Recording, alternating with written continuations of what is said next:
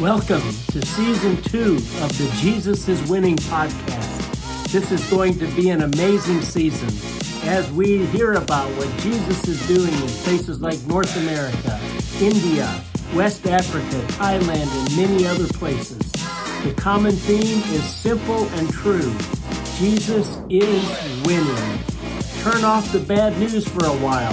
The things you hear on CNN, Fox News, and most of the other media outlets. And listen to some good news that will encourage and challenge you. No doubt about it. Jesus is winning. Well, thank you all for joining us with the Jesus is Winning podcast. This is the second season. Today I've got it's a real privilege to be able to talk with Cynthia Anderson. She's been involved in movements for a long time. She's just come out with a new book, which we'll talk about. But I want to introduce her here. Cynthia, she specializes in training pastors, mission agencies, and other kingdom-minded leaders in how to multiply disciples and catalyze Jesus movements in their areas. She's an international speaker, author of several books, and a regular columnist for the award-winning Christian magazine Mission Frontiers. Cynthia and her husband Todd have served as missionaries in Asia for more than 30 years. Her popular online course has trained thousands of students across 90 nations in how to multiply disciples and start movements, and currently serves as the leader of Disciple Makers Increase, a global ministry of youth with a mission. Most recently, she launched a new podcast about making and multiplying disciples called Dare to Multiply.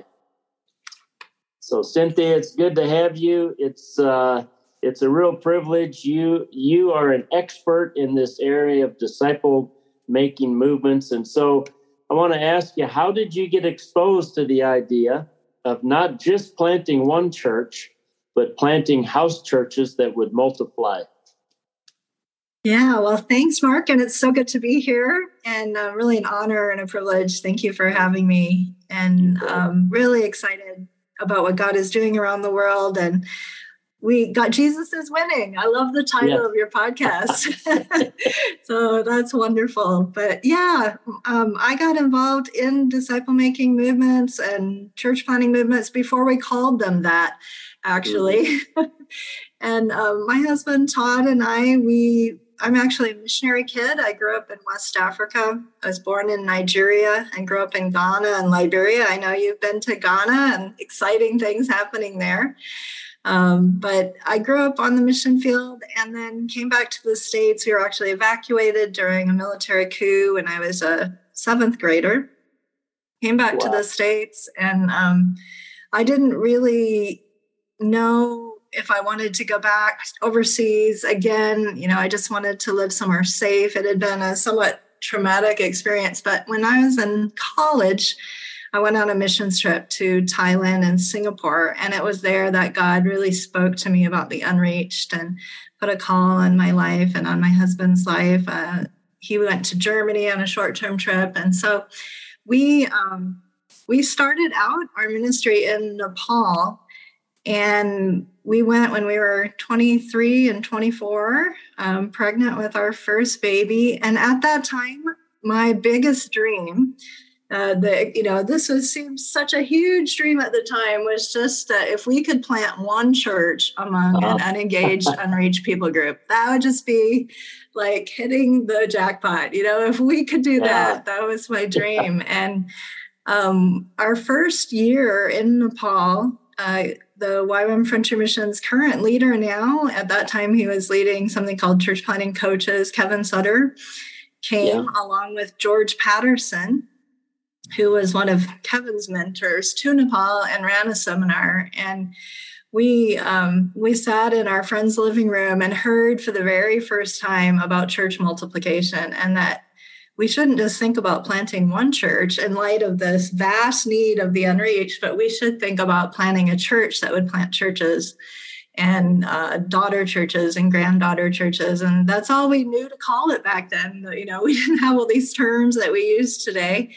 But that vision caught in our hearts, and we thought, it's true. There are so many millions who've never heard, and we need to do more than just plant one church.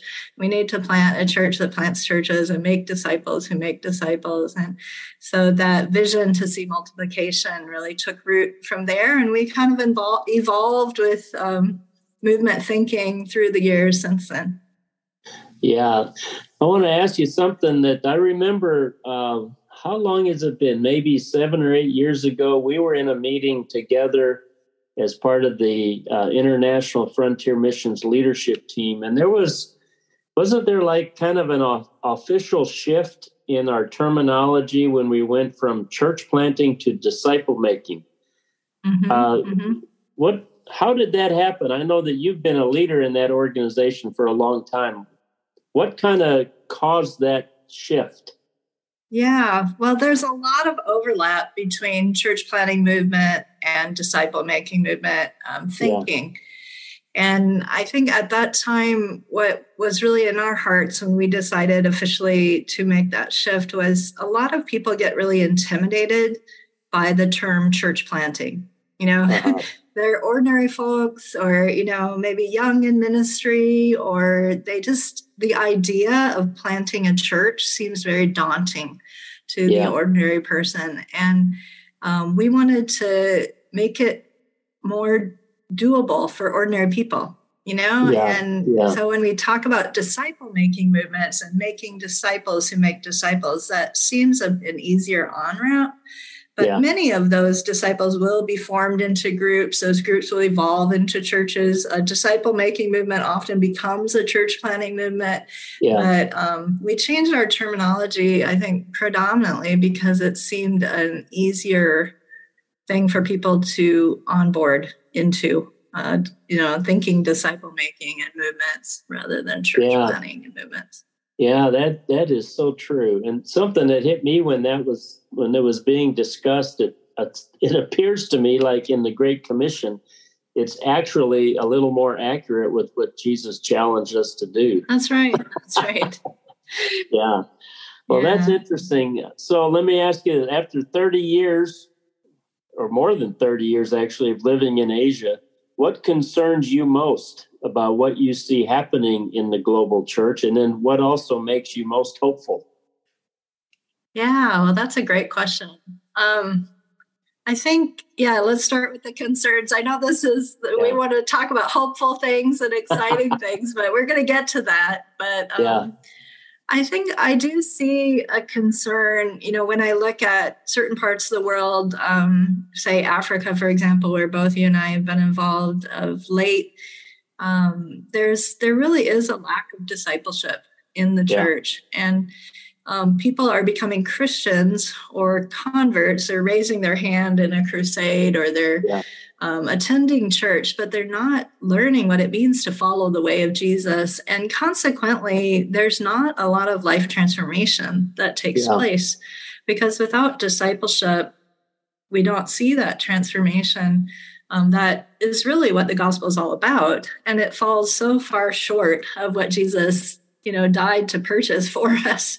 Yeah. And so that's a concern to me when I look at the church, where in the global South, where there are many Christians, there's many who are not discipled in the way of Jesus. And I think when we are pastor-centric or focused only on getting people in a building, we don't see disciples making disciples. We don't see that life transformation. And then here in the West, of course, it's a big concern to me and to most of us. It's just mass exodus from the church, and especially this generation. So many who are deciding to take a pass on Christianity, and even if they grew up Christian, and that's a big concern. And yet, I really believe we have the answers to that. If we just will look beyond the norms that we've become so accustomed to as what the church looks like. So, then to go to the next question, what am I excited about? I think it's, again, kind of the reverse. I'm really excited about the opportunity that crisis creates. Because whenever there's a crisis, there's an opportunity for new wine and new wineskins. And, Yes. It's easier for us to change when things are hard and there's a crisis that's come. And I do see that the church in the West is in crisis. I see the church, in many places where nominalism has taken over, there's a sense of crisis that if we don't change, we're going to lose a generation. And I really have faith that that crisis can catalyze us into looking a lot more like what the New Testament church looked like, and to people being willing to change and adopt new things. And we see that happening across the world, and where movements are taking place, people are changing and they are willing to embrace a new way of doing church and a new way of obeying Jesus' commands. And that ordinary disciples can make disciples and are making disciples. And yes, I just, I love those stories that I hear, and probably you're hearing too, Mark, but, almost every day I'm hearing stories about, a vegetable seller who started a couple of new churches, or somebody who's a hairstylist who's reaching out to the people as they cut hair, and people are coming to faith, or children in South Sudan who are going out back to the areas where they were trafficked from, and they're baptizing people and casting out demons and starting churches. And, exciting things are happening. Partly because of this crisis that's been created, through some of our maybe disobedience, but there is a crisis makes an opportunity for new things. Yeah, I'm really interested in this book you've just written. The title is very interesting. Looking forward to reading it. The Multiplier's Mindset. Tell us, why did you decide to write it? Yeah, well, I've been training, as you said, when you introduced me, I've been training people in church planting movements, disciple making movements, strategies and approaches, and teaching a lot of skills, which I think is really important. Sometimes we just are all about theory and not equipping people in skills. But I started to notice that for a lot of people, they were doing a lot of things well, but they weren't seeing movements take off.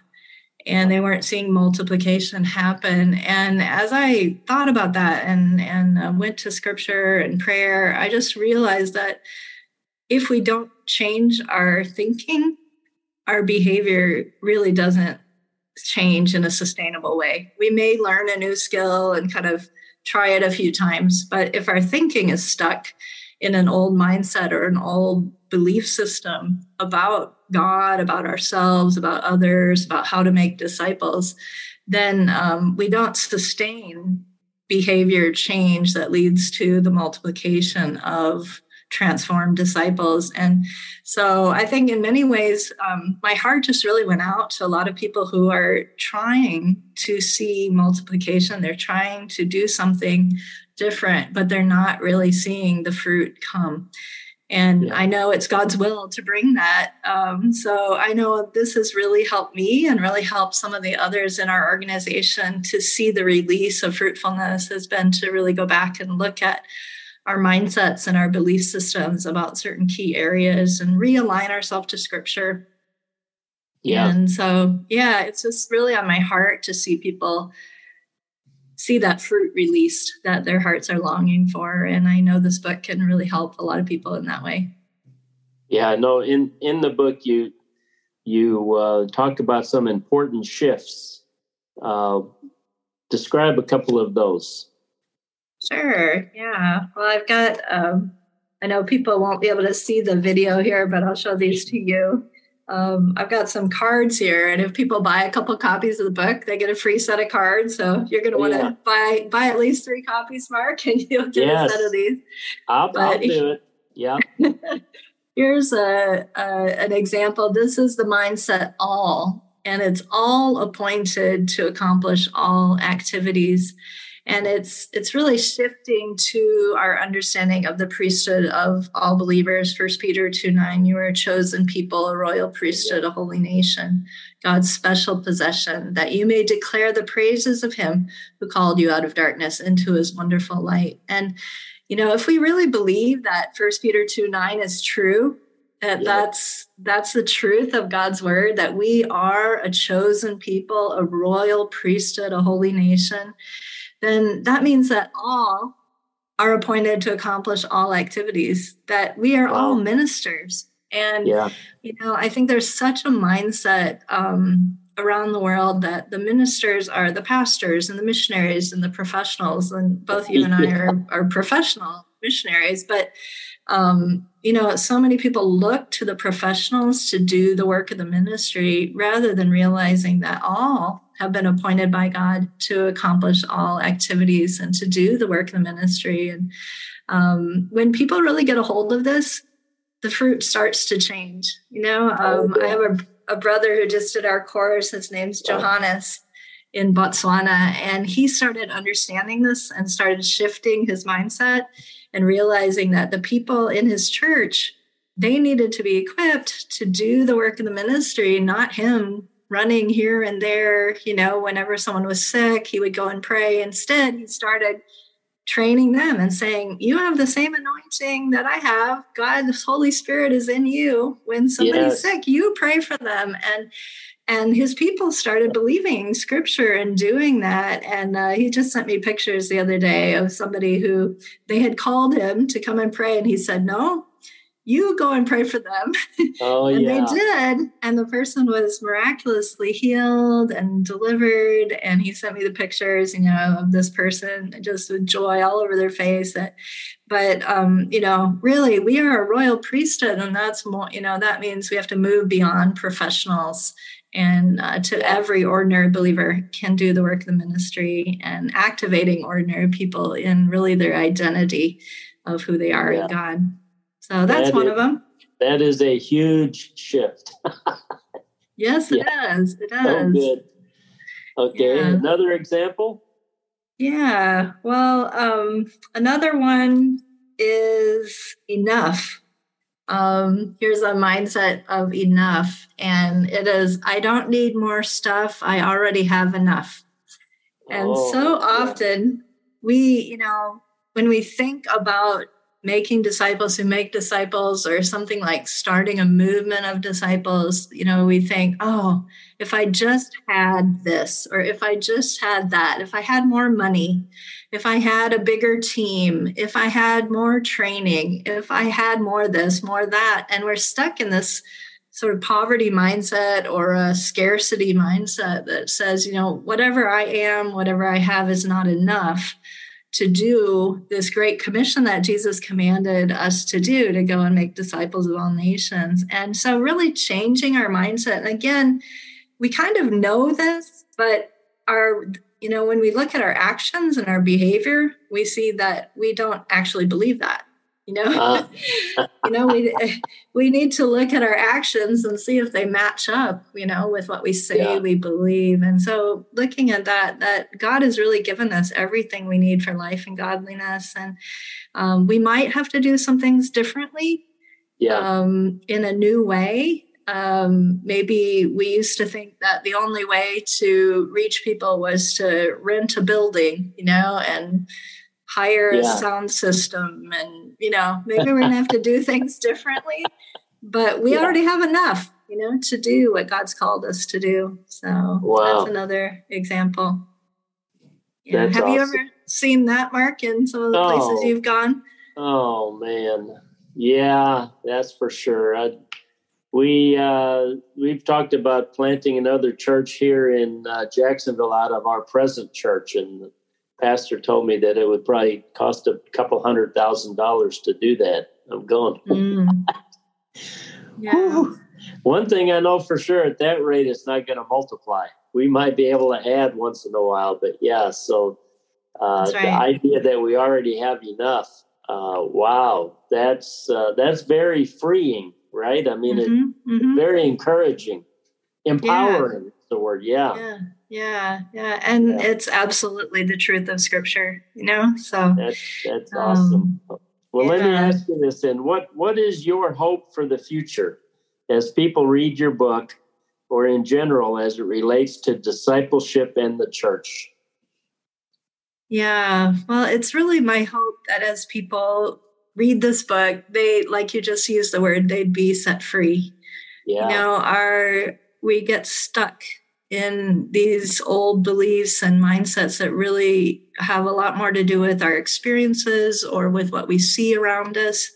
And they're not based on the Word of God. And so as we realign, as people go through that process, and the book has discussion questions, I really hope to be a kind of provoking voice that makes people rethink about some things. And I believe that God's going to bring freedom and release, and that I know the result of that as our thinking changes, as we repent and come before the Lord and say, God, I need to change in this area. I'm stuck in this old mindset. Help me. That they're going to be set free. And then the ultimate result of that is that as they start to believe differently, they're going to behave differently, and they're going to see a lot different fruit as a result. And many more people are going to come to Jesus. And I believe many new movements will be catalyzed as a result as well. And I'm super excited about what God's going to do through it. Well, how do people get a copy of your book? That's something we need to get that out here. How can we get your book? Yeah, well, they can go to www.multipliersmindset.com.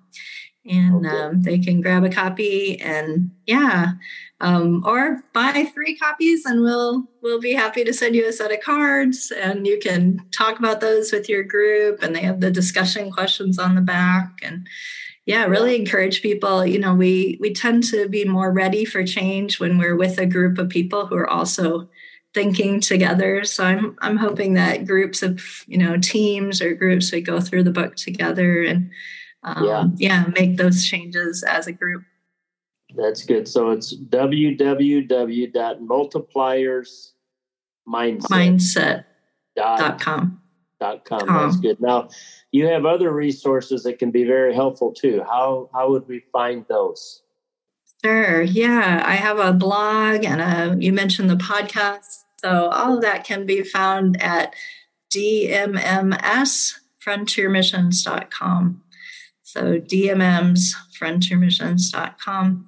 And you can get to the podcast that way, or you can look it up. It's Dare to Multiply. I have a couple of Q&As and then an interview every week. So lots of questions that might be on people's minds. Hopefully I'll be able to provide some answers and encouragement as you're doing. That is so good. Well, this podcast, Jesus is Winning, it really is based on my belief that the best strategy is DMM work. Disciple-making movements is how we see Jesus winning today and how he will continue winning in the future. So I would just recommend for any who are listening here, grab all the information you can through Cynthia, because she is really an expert in this. She's been involved in it for years. And I think this book, I'm looking forward to it. I think I'm going to give it to my pastor and see what he thinks about it too. That'd be great. Yeah. Very excited about this. I think it's so critical.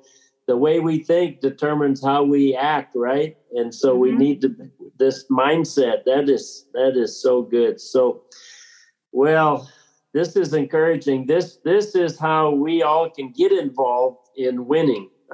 Jesus is winning. We want to join him in that.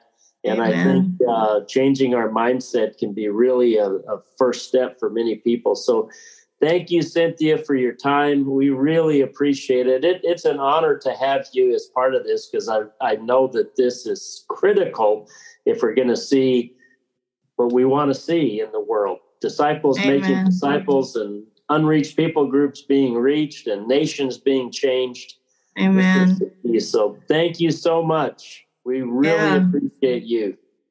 My pleasure. And thank you for your time. And I look forward to connecting with those who get in touch. So thanks. Okay. It's my honor, Mark. Thanks. All right. Thank you, Cynthia. Bye.